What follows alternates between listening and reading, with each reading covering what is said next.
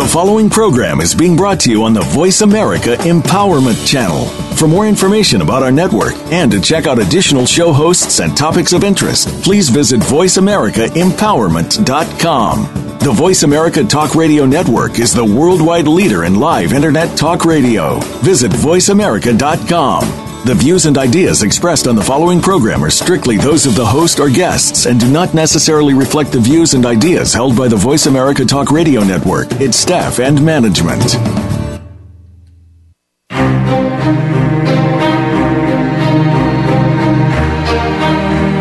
Welcome to You Are Not Alone, How to Rise Above Life's Challenges with April J. Ford. April has faced adversity in her life, such as childhood sexual abuse and becoming a widow and a single parent at 32. Through all of her challenges, she has managed to rise above them and conquer her life. She'll help you to do the same. Now, here is your host, April Ford. Welcome! I'm honored to be the voice of You're Not Alone, How to Rise Above Life's Challenges. I'm April J. Ford. Before I bring on my returning guests with me today, Beth Rosen, we'd both like to say hello to all of our listeners out there who are listening in each and every week to our live segments as well as the replays. I believe we've got about 50 plus countries out there globally as we continue to grow. So I offer this show as an example for people who feel alone during adversity, that they are not alone, and that there is hope. Your journey called life is filled with happiness, success, fulfillment, and even disappointments and adversities. I'm here to say that there's golden blessings to be discovered even when life throws you a curveball, and you can still experience joy. I believe on taking a holistic approach to empowerment, so this show will bring on expert guests to help you with tools and tips to create a roadmap and blueprint that guides you on finding who you are and how to handle challenges. This is how you will transition and transform into who you're truly meant to be. And to find out more, go to the website feeljoyagain.com. So on with today's episode, choose wholeness for your health. Part of taking a holistic approach to empowerment and wellness is caring for our physical bodies and our mental and emotional well-being as well. So it's not uncommon for us to write down resolution goals of our physical health, such as losing weight, starting a diet, having more energy, having radiate and youthful skin, and so on. But what if we had all the best plans but neglected the other strategic parts that affect our ability to gain the results we desire?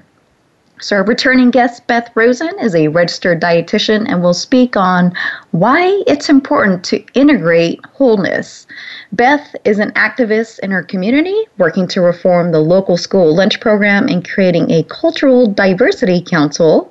She's also a chairperson of the PTO Advisory Council, a collaborative committee within the regional school district that links local PTO presidents with the district administrators. She writes articles and develops teaching materials for a website aimed at nutrition and health educators, as well as articles for the Huffington Post parents, and maintains a blog at goodnessgraciousliving.com. Welcome back to the show with us, Beth. How are you? I'm great, April. Thanks for having me back. Well, in this segment, I'd really want to get more, in depth about your personal story and struggles on how you got started as a dietitian, since that's your main passion. Can you share a little bit about your background on that? Sure. So I became a registered dietitian after my graduate program, but I was very interested in nutrition, maybe sort of put on me at a young age. So I come from a family of what I like to call disordered eaters, not necessarily people with eating disorders, but definitely body dysmorphia, where they believe that they look bigger than they are, or chronic dieters, chronic exercisers, people like that.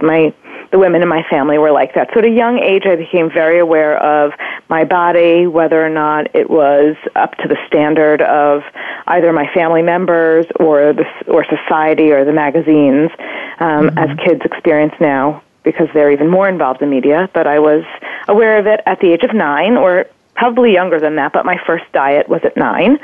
Wow. Yeah. And from there, I really learned to stop listening to my own body clock and listen to external cues of the diet industry. I tried many a diet from 9 all the way up until my 40s. And as most people probably have done if they're chronic dieters, there's, a plan for everyone, and you can try them all, and I basically did. So when I went to college, I actually went as an advertising design major, and I wanted to go into art, but that was the closest I could get where there was a job related to it. So I started in there, and I really wasn't finding my passion there. And I remember walking on campus one day and calling my mother and saying, I'm just not happy in this major. And she said, well, why don't you see if they have anything about nutrition? You know so much about it already. Maybe you can do something with it.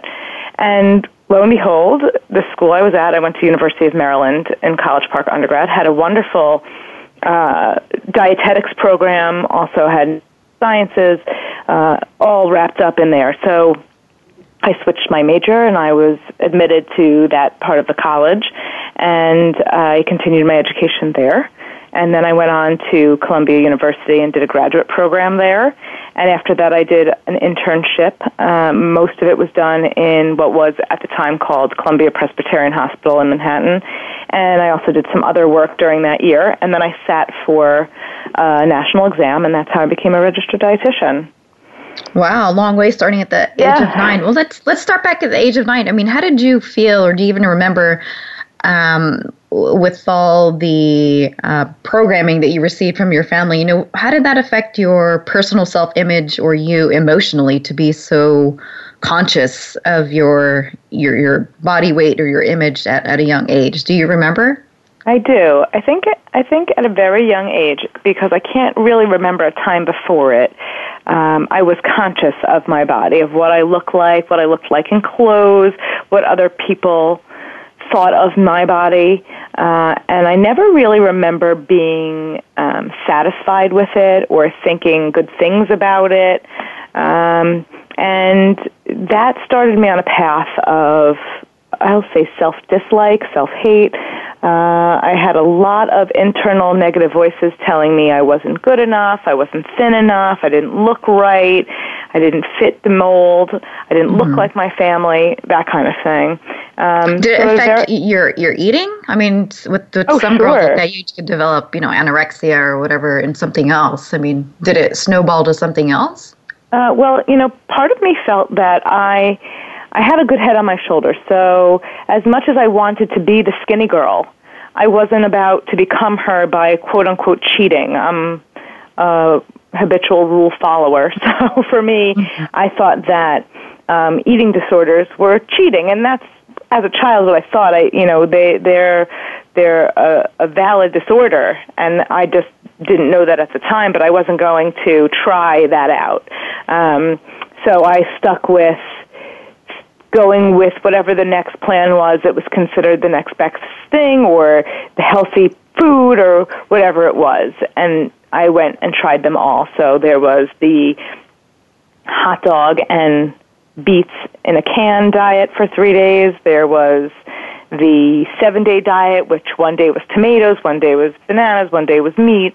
There was the cabbage soup diet. There was a bunch, I don't want to mention the names of the plans, but the national diet plans. There were books, those kinds of things. And I started them very young, and I really learned how not to listen to my own body.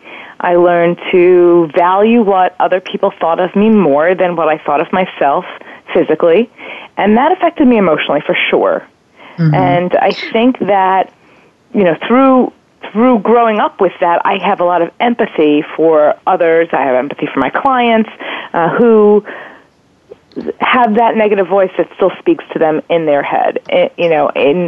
Over time, I've learned to turn off that voice and find a different voice, a kinder voice. I practice self-love. I try to say nice things to myself. If I catch myself hearing that negative voice, I try to turn it around. So that that's a practice that I've learned as an adult, but as a child, I didn't have that strategy. Right. And did later on when, you maybe became more educated in a healthier path to your emotional well-being as well as your physical well-being, were you able to educate and empower your family members as well later on? Not really. I think the last people who will listen to me as a professional are the people closest to me who still see me as a little girl with pigtails. But, yeah, that's not uncommon for any of us. Right. But I have plenty of friends and clients who look to me for guidance and find success. But I don't know that I could change the mind of my family members, but I'm not trying to change their minds. I take the focus on me, and since then they've taken the focus off of me, if that makes sense. Yeah. So if I no longer value what other people think of me, then it really doesn't matter what they think of me, and most likely they don't really think anything of me other than they love me and they think I'm a wonderful person. It has nothing to do with how much I weigh, but that was my perception. Mm-hmm. Right on. Okay. So let's go ahead and take our break, and when we come back, let's get into, if somebody out there is listening who's going through a challenge or a tragic event, it could really affect their well-being, physically, mentally, and emotionally. And a lot of us get caught up in what I've heard you call is stress eating. So we'll talk more about that on how it can affect us when we're going through a setback. Sounds good.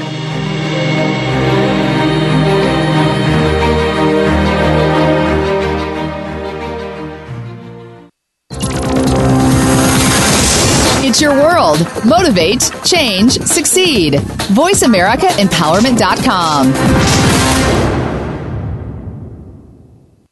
Has life ever thrown you a curveball called challenges, or maybe even a boulder called adversity? You are not alone. How to rise above life's challenges with grace, gratitude, love, and joy is about finding the gold in life's challenges. April J. Ford shares how tragedies from her past taught her the alchemy of adversity. Who we are inside and the way we handle the challenges we face is how we transition and transform into who we are truly meant to be. Pick up your copy today at www.feeljoyagain.com or by clicking on the link on the You Are Not Alone show page. When is the last time you saw sparkles of life in your day? Each day holds a treasure, the extra in the ordinary. It is too easy to miss them because they're familiar and we take them for granted. If you want to add sparkle to your day, listen to Mighty Gems, spotlighting everyday jewels with Dee Lee. She offers a new way to view the world and to discover your own mighty gems in daily life. Listen Fridays at 11 a.m. Pacific Time, 2 p.m. Eastern Time on the Voice America Empowerment Channel.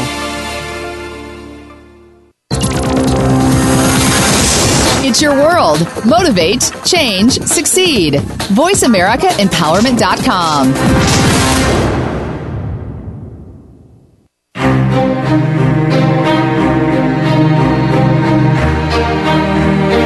You are tuned into You Are Not Alone. To reach April J. Ford or her guest on today's program, you may call in to 1-888-346-9141. Again, that's 1-888-346-9141. If you'd rather send April an email, her email address is apriljford@joysofyah.com. Now, back to You Are Not Alone, How to Rise Above Life's Challenges.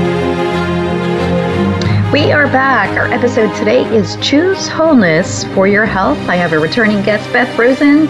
Make sure you guys go ahead and check out her articles on Huffington Post as well as goodnessgraciousliving.com. And just before the break, she was sharing her personal story and struggles starting at the very age of 9 years old, where she basically grew up. What did you describe it, Beth, as disordered eaters? Was that the right term? Okay, yeah. Disordered eaters. Basically, I would say it's more like addicting or chronic exercisers or diets. Chronic dieters, yeah, sure. Mm-hmm. Chronic dieters, people who use exercise as reward or punishment. It's almost a form of dieting itself when you exercise so much that you think you're burning more calories than you're eating in a day by exercising so much during one day.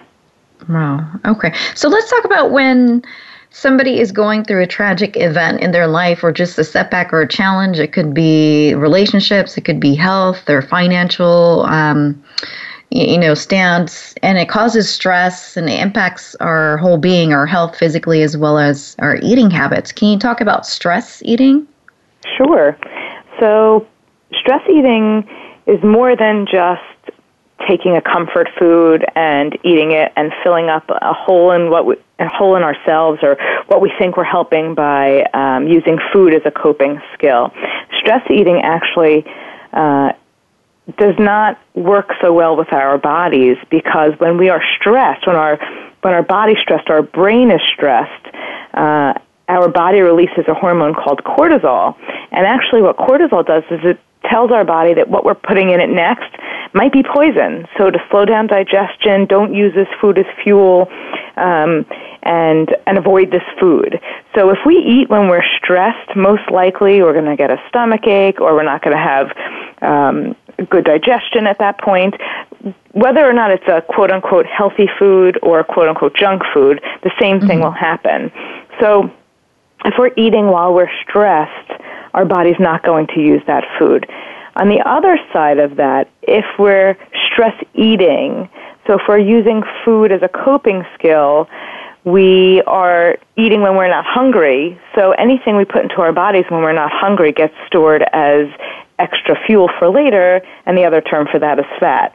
So if we're stress eating and we're not hungry, anything, whether it's carrots or it's quinoa, it will be used. It will be stored away.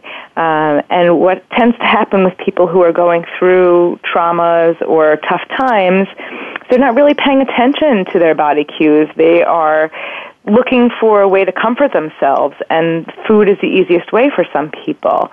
And really, maybe what they should be doing at that point is addressing those needs. So looking at what is making me stressed, and either trying to work toward the goal of fixing that stress and removing it from the life, or redirecting attention away from food, since that causes more damage. If you think of it as a cycle, so if we overeat as a cycle, if we start by overeating and then we feel awful because we overate, we tend to comfort ourselves with food, and there's the cycle, and it just goes round and round. Yeah. So it's a self-defeating cycle. But what body cues can people pay attention to? So I like to teach my clients mindful eating techniques. And with mindful eating, you have three main components. One is paying attention to your body. Two is eating with awareness, so paying attention to when you're hungry and when you're getting full. And the third thing is doing so as a curious observer, so no longer having that judgmental mind, that judgmental voice saying, you shouldn't eat that, or that's going to make you fat, or whatever your voice tells you. So when you start to listen to your internal cues, you can determine whether or not you're hungry. And if you're not hungry, then food is not what you're looking for. So if you're sad, if you're bored, if you're happy, if you're stressed, those are other emotions. Those are other things. Hungry isn't an emotion. It's a physical need, right? So if we didn't feed ourselves, we would die. So it's a need, right? So if we eat when we are, again, sad, happy, stressed, we're trying to fill another need, which is our spiritual health or emotional health or even physical health. Maybe we need to get out and exercise to relieve some of that stress.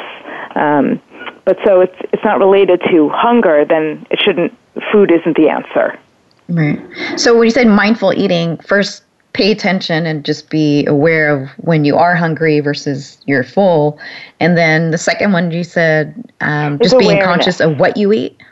Yeah, well, to be aware. So if the first one is, you're paying attention. So you're paying attention to when are you hungry? Why do you think you're hungry? Are you actually hungry? That's sort of paying attention to your body cues, rather than listening to an external cue like a diet that says eat every 3 hours, or eat this, not that, or have only this many calories, and should you be hungry after that, then don't listen to that hunger. that kind of thing, or a diet that makes you feel entitled to finish all of those exchanges or points or whatever you're allowed to have, even if you're not hungry, because the diet says you can have it. So those are external cues. When you're paying attention, you're listening to your internal cues. What is your body telling you? Is it telling you it's tired? Do you need to sleep, or do you need to refuel? Is it telling you you're hungry? Do you need to eat? How much do you need to eat?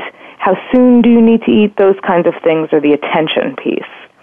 Okay. The awareness piece is really, while you're eating, paying attention to the taste, the smell, the sound of the crunch, the texture, the flavor. Do I like this food? Is this food energizing to me? Am I enjoying this food? Who am I enjoying it with?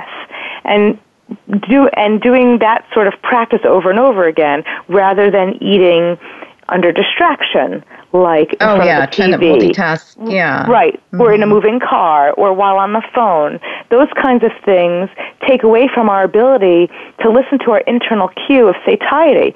So what happens if I'm talking on the phone and watching TV and eating? I can't also be paying attention to my body when my stomach is full, and I might get past the point of satisfied and go into the full or very full or uncomfortable range. And that's when you get to those points, those calories are also stored away for later because your body didn't need that. And also you'll feel uncomfortable, and you may feel tired after eating because you have too much in your system and your body is using energy to digest rather than to fuel you. Right. Okay, so if we were to implement the 4-step process, the first step is to recognize. So Beth is recommending that we recognize and pay attention to our body cues. And if you guys are taking notes, hopefully you guys got that. And also, while you're eating, not only paying attention to what you eat, but paying attention to, being in that moment of while you're eating. I've seen people and watched them while they eat. It's almost like they put the whole steak in their mouth and take two bites and they're all done. It's like, can you at least chew your food? I mean, that's how your body digests it, is we actually chew the food first. Right, and that's part of being aware. Put the fork down between bites. Enjoy what's in your mouth, because if you're constantly refilling your fork, when you get to that last bite, you miss the whole meal. And your brain does connect to that. So if you're not paying attention while you're eating, chances are when you're done eating, you're still going to think you're hungry because you missed it. But if you're paying attention to every bite that goes into your mouth, and you're enjoying it, and you're savoring it, and you're offering yourself love by feeding your body, because that's a basic need we need to survive, then you're going to feel the point where, okay, hunger has subsided. Now where am I? Am I comfortable? Am I full? How many more bites do I need to get to the point of comfortable? And you can have this internal conversation with yourself. And get. And like I said, it's eating is really not an emotion. It's a physical need that we, need to survive. But I think oftentimes, going back to the topic of a tragic event or a setback, we have those emotions and stress. I'll share a quick story that I encountered. This was before and during when I lost my husband and I was going through my grieving process. I was actually training for a Miss Fitness competition, and I was on a very regressive workout schedule, like working out at the gym 6 times a week. And out of those 6 days, I would do multiple workouts per day, like 3 or 4 days. Out of those 6 days, I'd be in the gym like 3 or 4 times per day. It was ridiculous, like 4 hours per day of working out. And my nutrition was very restricted. The diet was super restricted, and you could tell by how my body and my mind was so out of whack and out of alignment shortly after the show because of my eating patterns. It showed how much deprivation I was in and how much stress and restriction I was in. I immediately gained 25 to 30 pounds within like the first, less than 30 days after my competition that I won. I want to speak to that for a second, because unfortunately, we have this society where the perfect, and I put that word in quotes, body is not attainable by everyone. The people who have that perfect body, or whomever decided that was the perfect body, that's great for them.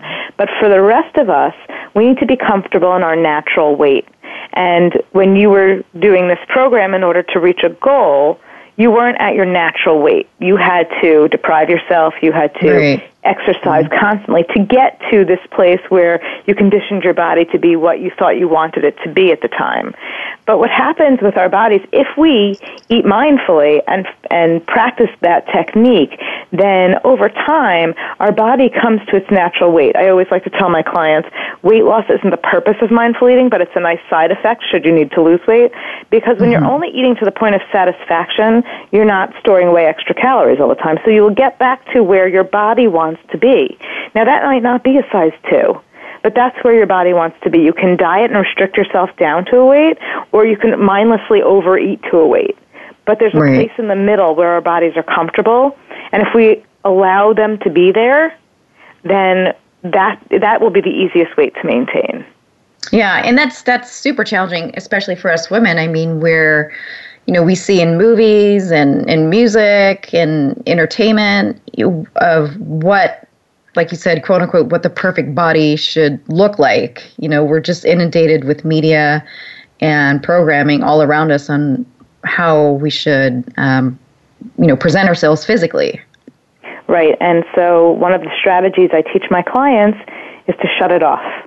And by that I mean unfollow, unfriend, cancel subscriptions. Anything that you look at that makes you feel ashamed of who you are, you shouldn't be looking at, because that doesn't fuel your self-love. That only negates what you're trying to accomplish. So fill up your news feed on Facebook with pages that post inspirational memes about loving yourself, not necessarily about your thigh gap or your small waist. You know what I mean? So that you're cultivating your own media. What you see is what you want to see, rather than what the media wants you to see. Right, totally agree. You've got to filter what you bring into your mind, because those are the thoughts that you're going to be focusing on. Right, and that's also a step of recognizing. You need to recognize what makes you feel ashamed, or what brings you sadness, or what brings you happiness. And if it's something you're seeing on a daily basis, whether it's something in your email or it's something on television, you have the power to turn it off. No one says you have to watch that show or you have to follow that person on Twitter. You can shut it off, and don't do that. And create your own inspiration. Keep a gratitude journal. Write letters to yourself. Do whatever you can to change those voices in your head or those rules in your head to positive ones and ones that you can attain. And it doesn't have to be necessarily about your weight. Say you're overweight. Yes, you may need to lose weight for health reasons. But how about you become your natural weight, and that might be, a size 10. It might be your thighs touch. That might be okay.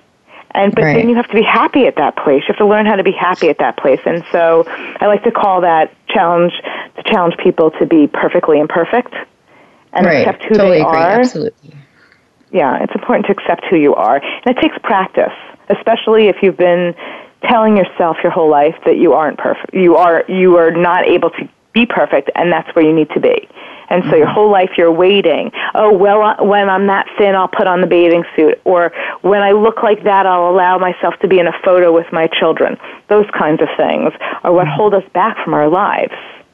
Right. And people out there who are listening know that, you don't have to do this alone, and you're not alone. So let's go ahead and go for a break. And when we come back, let's talk about more of these diets, since we're starting off the year with, all these diets. And I know with Beth's story, she tried basically almost all of them since she started at the age of 9. When we come back, let's talk about these diets.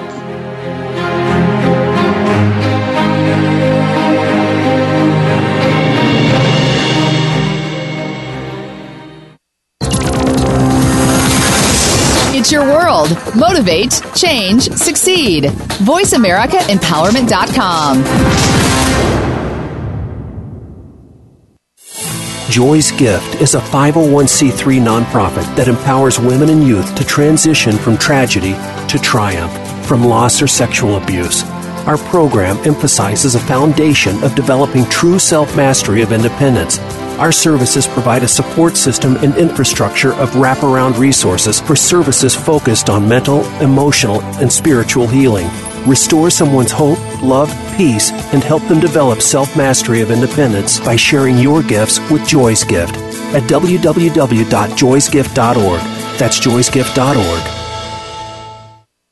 Our world is shrinking. We get information across the planet as fast and as easily as across the street. Lately, it seems as if none of it is good. The world has become so addicted to negativity, fear, drama, and our kids are learning fast. Are you worried about your teen? Do you know where they are, who they're with, and what they're really up to? Power of Peace Radio tackles real issues that are changing the minds of the next generation. Get involved in the conversation on Monday evenings with Kit Cummings. Pop radio is about interrupting and redirecting those who are on a dangerous course and bringing light into dark places with powerful topics and real stories. We bring hope to those who need it most, because hope is the new dope. Power of Peace Radio, Mondays at 8 p.m. Eastern Time, 5 p.m. Pacific Time on Voice America Empowerment. It's your world. Motivate, change, succeed. VoiceAmericaEmpowerment.com.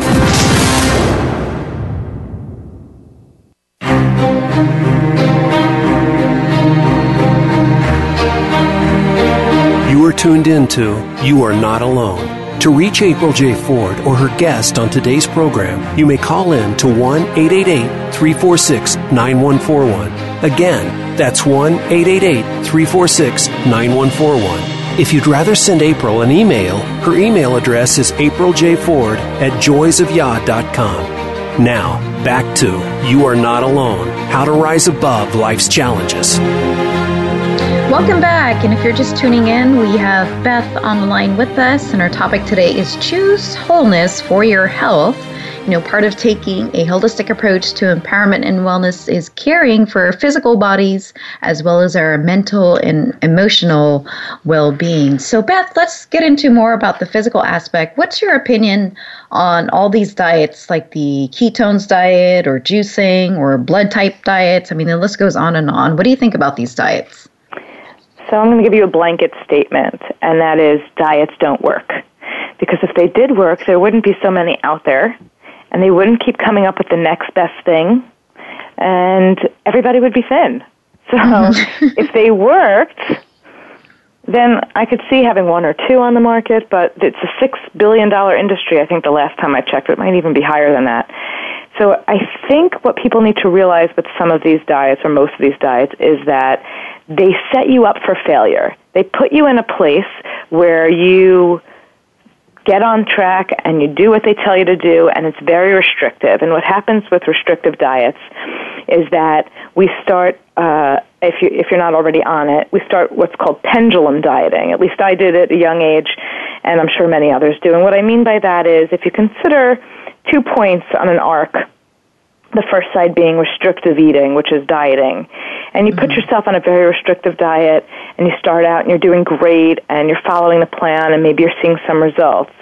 After a little bit of time, that restriction doesn't fit into your life, so maybe you're going out to dinner, or you're going someplace where they only have carbohydrates, gasp, so you need to, quote-unquote, break your diet or fall off the wagon a little bit in order to feed yourself when you're not around the foods or the juices that are on your plan. And what tends to happen with that is once you slip a little bit, you tend to slip a little bit more and a little bit more until you're no longer restricting, or the restriction becomes overwhelming and you come right off of it. So you swing down that pendulum into that arc and swing back the other way, which is freedom or mindless eating, where you overeat, you don't really pay attention to any guideline, you're not really concerned with your health at the time, until you get to a point where either you're exhausted, your skin is bad, you're very overweight, and you're uncomfortable in your clothes, and then you try to swing back the other way.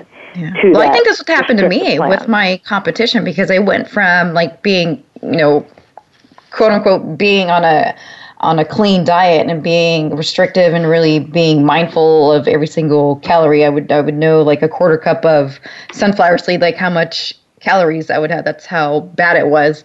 But then as soon as the competition ended, it was like mindless eating. My sister can be my witness to this. When we were on a cruise, it didn't help either with the cruise having such delicious, wonderful food 24 hours a day. But I would just start with dessert, like all day, every day, just eat dessert. And she just watched me. She's like, okay, are you okay? Because that's all I would crave, because I restricted my body so much of having the sweets that I wanted during my training. And that's all I ate. And that's, how I ended up with all the pounds, 25, 30 pounds later in a matter of like 3-4 weeks. Yeah, that's what happens. And it's, if you find that, say you wanted to get back to the weight you were during your competition, to swing back to that restrictive diet, your brain is just so tired from having to focus on counting and checking labels, and not necessarily checking labels, but, making sure that you fall within that plan at all times, that it's almost too hard to get back to all of it. And the more you swing back and forth, the harder it is to get more restrictive again, to get further back onto that restriction. And that's where we start to feel failure and self-loathing. And that's where you see people have the Last Supper syndrome. So the Last Supper syndrome is, I'm going to start my diet on Monday. So on Sunday night, I'm going to eat everything in sight, because Monday I can't have any of it, right? So if you start a diet every Monday, then every Sunday you're overeating. And you're going to be on this constant cycle of this Last Supper syndom. Right. Okay. I never heard that. Diets don't work. It's pretty funny when you try to picture it in your mind, Last Supper syndrome. Right, but that's what it's like. It's I'll never have this again until I fall off the wagon. But this time I'm not going to fall off the wagon. And when you do, you feel like a failure and you self-loathe. And it's not your fault. You're set up to fail. These diets are not meant for you to be on for a long period of time, because if they were, they wouldn't make any money off of you. If you were actually able to do it, yes. How do you pick? You would never need to buy another product. A plan, not necessarily a diet, but how do you pick a healthy nutritional plan that best suits your needs and your health concerns and your goals?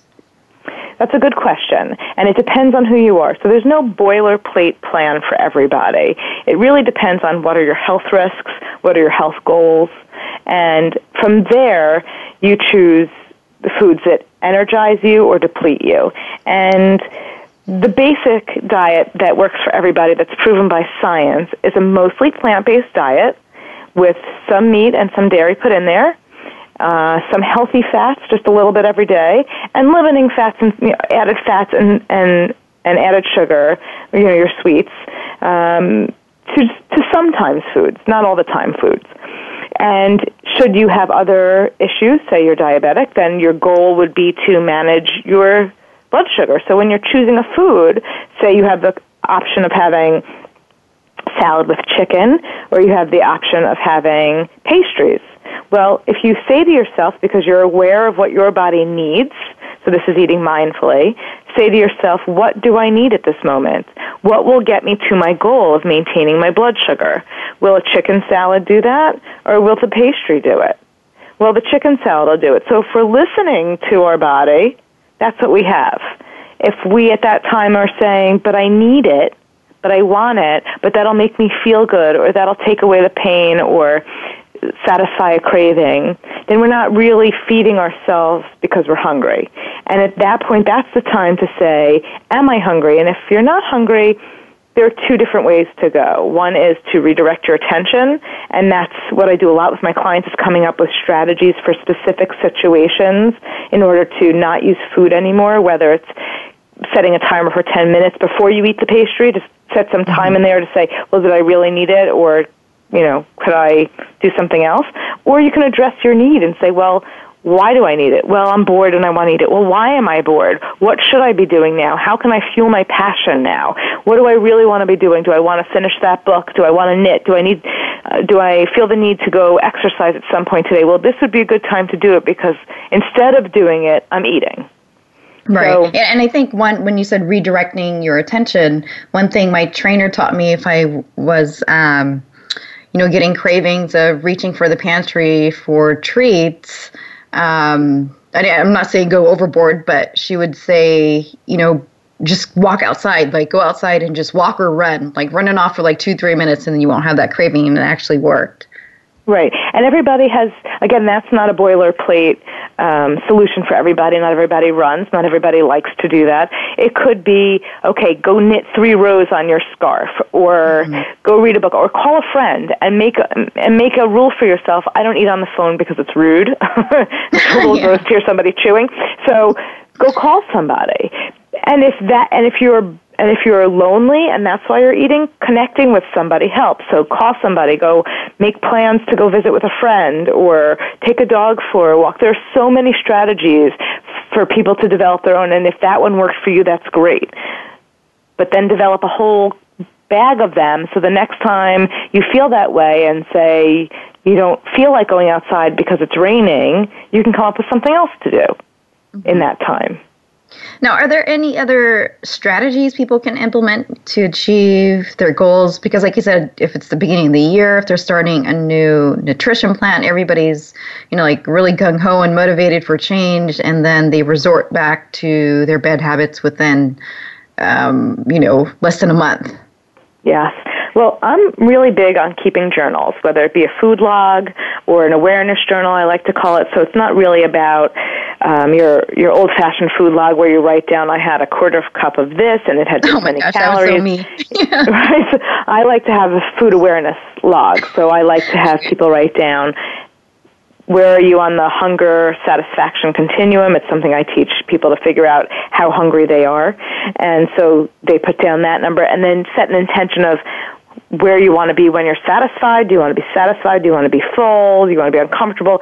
And set that. And then what did you eat? Where did you eat it? And why did you eat it? So where could be, I ate it at the table without distraction, or I ate it in the car. And why did I eat it? Because I was hungry, that's a great answer, or because I was bored, or because it was there, those kinds of things. So I like to have people keep an awareness journal so that you can look back and say, well, look, these are my habits. And so one by one, I'm going to attempt to change habits.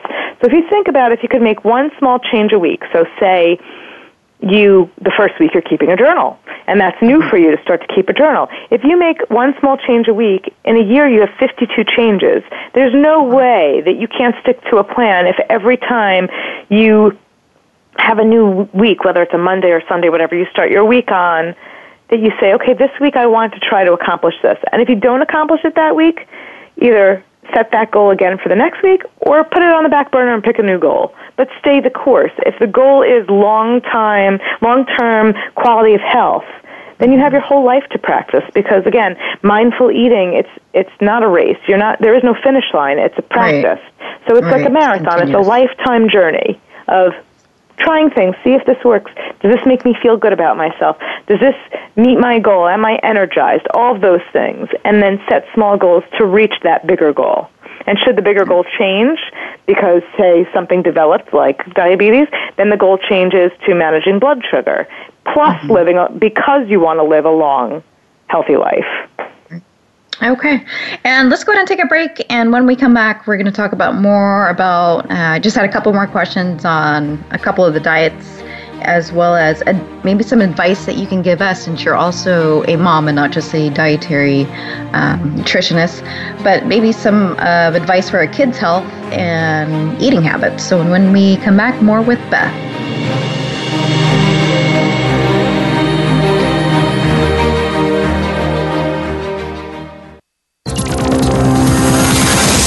It's your world. Motivate, change, succeed. VoiceAmericaEmpowerment.com.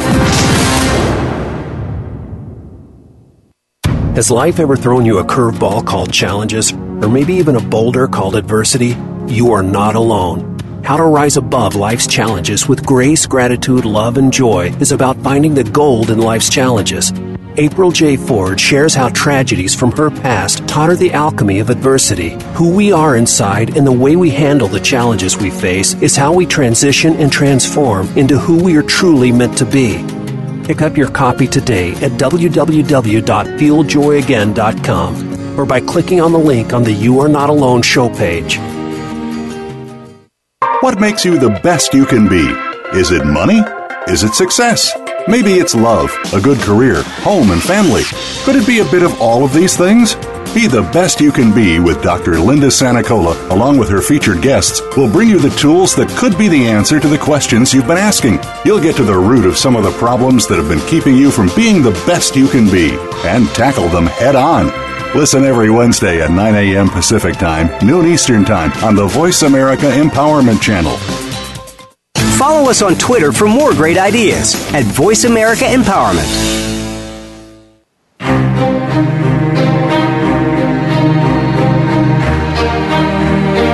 You are tuned into You Are Not Alone. To reach April J. Ford or her guest on today's program, you may call in to 1-888-346-9141. Again, that's 1-888-346-9141. If you'd rather send April an email, her email address is apriljford@joysofyah.com. Now, back to You Are Not Alone, How to Rise Above Life's Challenges. Welcome back. We've been speaking with Beth Rosen. She is a registered dietitian, and I wanted to get her opinion about, our kids' health and our eating habits. But before we get into that, I just had one last question. Since the previous segment we were talking about diets and nutrition plans, Beth, I did the math. I usually do cleanses and what was it called? I think it was a master cleanse, not necessary to lose weight, but to just cleanse my body. Do you think programs like that work having it as a short-term goal? So my opinion on cleanses, since you asked, is a strong one. We don't need cleanses. Our body has a natural detoxifying process. We sweat out through our skin toxins, our liver detoxifies, our lungs detoxify. So we have all these different organs in our bodies that clean out anything that might be toxic to our system. So there's no need to put yourself into a starvation mode on a cleanse or a liquid diet or a juice cleanse, because actually that may do more harm than good, in that you're not supporting your gut flora at that point, and your gut flora feeds off fiber, so a high-fiber diet is actually more cleansing than a cleanse, especially a juice cleanse that has no fiber in it. So I think that if you are eating a diet that supports a long, healthy life, there would be no reason to detoxify anyway.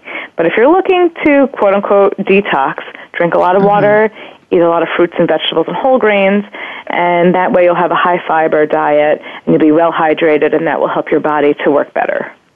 Okay, great. Okay, now moving on, any advice about our kids' health and eating habits? Sure. So I know we've talked a lot about mindful eating today, and the other word for mindful eating is intuitive eating, and we're born with that. Actually, if you think about a baby, and I know you've had, so think about a baby when they're hungry, they cry. So they're telling you, I'm hungry. And when they are no longer hungry, they push away, or they tongue thrust, or they spit food at you when they're toddlers to say, stop trying to feed me more. And that's their body's natural way of saying, I'm hungry and I'm satisfied. I'm hungry and I'm satisfied. And what happens along the way are these external cues that say to them, clean your plate off, eat all your vegetables or you don't get dessert, or you're fat, don't eat that, or whatever things come from external sources that we've heard as children, or we say to our own children. I hope nobody's telling their children they're fat and don't eat that. But that's what changes that intuitive eating into listening to external cues and losing that self-judgment to regulate our bodies to their natural weight. So what I would suggest for parents is sort of give your kids a break. Let them regulate how much they eat, but it's your job as a parent to provide them with healthy options. And by healthy, I mean things that are nutrient-dense that will help them reach the goal of growing into healthy adults. And that means making sure things have vitamins and minerals in them, that are high fiber, they drink enough water, they're not getting a lot of added fats or added sugars, refined products, they're eating more closely to a whole food or closer to a natural product rather than a lot of packaged goods. And these things that they would eat would help them to grow. So they can regulate how much, as long as we put in front of them and guide them to choose good foods. They can't do that on their own. They're not the ones food shopping and cooking. Right. So just like you said, presenting the healthy options for them. Right. So when you're at home, it's easy to do. You go to the supermarket, you buy your fruits and your vegetables and your whole grains and your lean meats and your low-fat dairies, and you serve that at home. But when you go to a restaurant, sometimes it's a little harder, especially if they have a kids menu. The kids menus drive me insane because if you look at a kids menu, it's all fried food. And what are we telling just our chicken kids? nuggets and mac and cheese. That's it. Right, mac and cheese, chicken fingers, French fries with everything. How often do you see a kid's plate that's a piece of fish with a side of steamed broccoli and some rice? You don't usually see that, not in many restaurants. What would be the better option when you take a kid to a restaurant is to ask the restaurant if it's okay if they have a half a portion or a smaller portion of one of the meals offered to the adults. And that way you can help them choose something that you would typically serve them. Now, it's not to say they shouldn't have chicken nuggets ever, but in our society, most kids eat that on more regular basis than not. They're more likely to choose the fried foods over the fruit. Or healthier options. But if we guide them while they're young, they'll learn to make healthier choices naturally.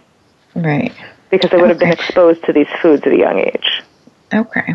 And in closing, what I picked up, at least with if people want to implement the 4 steps that I created, which is recognize, respond, reevaluate, and rebalance, some of your suggestions, to recognize, again, going back to paying attention to when you're hungry, when you're full, kind of like the analogy used when we were babies, we intuitively knew that.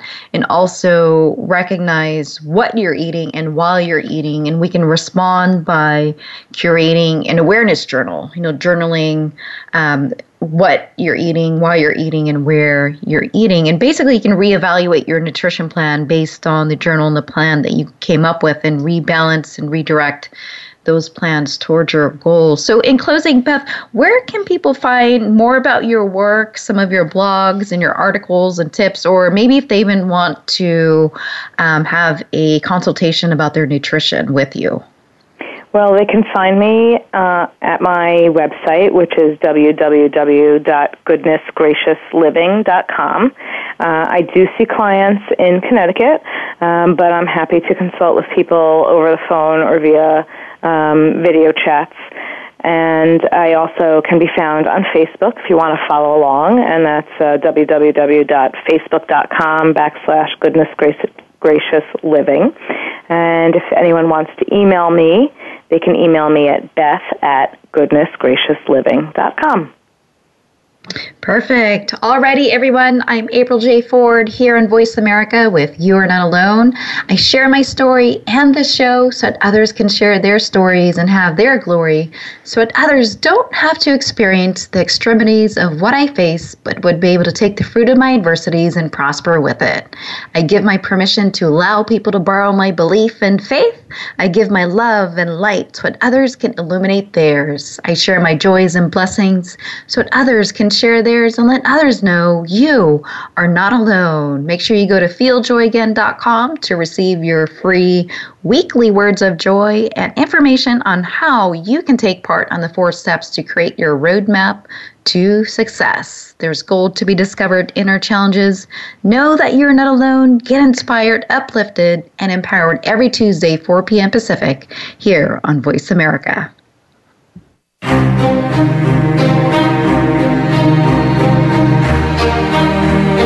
We appreciate your joining us this week for You Are Not Alone. Please tune in for another edition with host April J. Ford next Tuesday at 7 p.m. Eastern Time, 4 p.m. Pacific Time on the Voice America Empowerment Channel. We can't wait to talk again next week.